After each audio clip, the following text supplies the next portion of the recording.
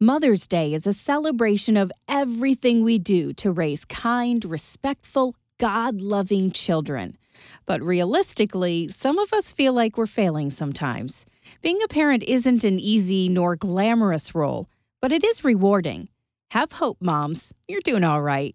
Hi, I'm Billy Brannon with Air One. Well, if you're like me, you might not be sure how to pass on your values to your kids.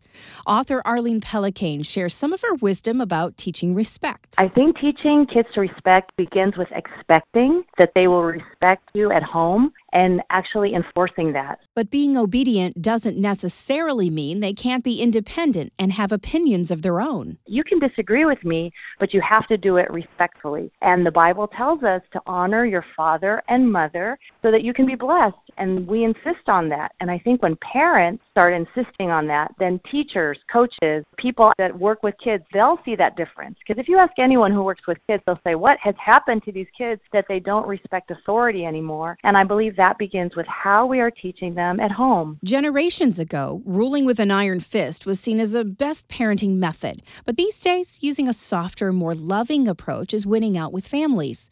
Arlene cautions us not to move into that dangerous buddy relationship with our child. First job is not to be their buddy. It can be very easy to be a buddy because that feels so good, feels so comfortable. Especially for women, we love to let's just be buddies. Let's not make waves. But our kids already have lots of friends. And you don't need to be one of them.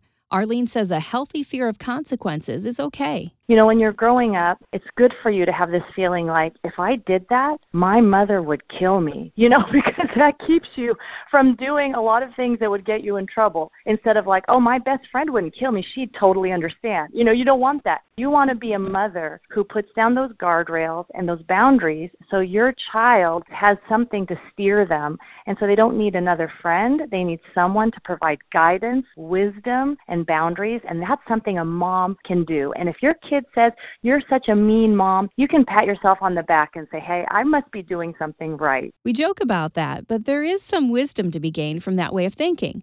Moving beyond the fear of being buddy and into an authoritative role is what is called for in the Bible. Another idea Arlene believes may hurt families is technology, and not just putting down our phones or tablets, but doing what a lot of us do to find information. Google it. Because we Google all the answers now as moms. It's like, okay, our child is sick, mucus, let me find out about that, or what school is the best school, and we Google for the answer.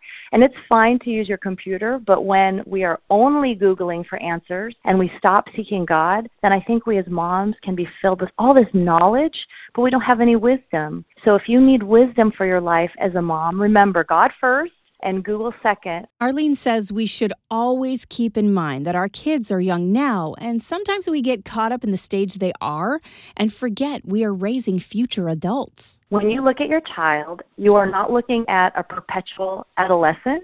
You are looking at a future adult.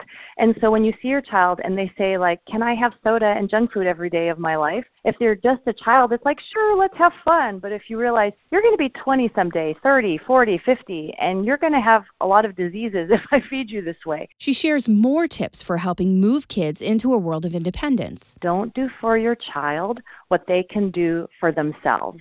And this is a huge thing for moms because I know I'm a mom and I have kids, and so everyone's got to do dishes.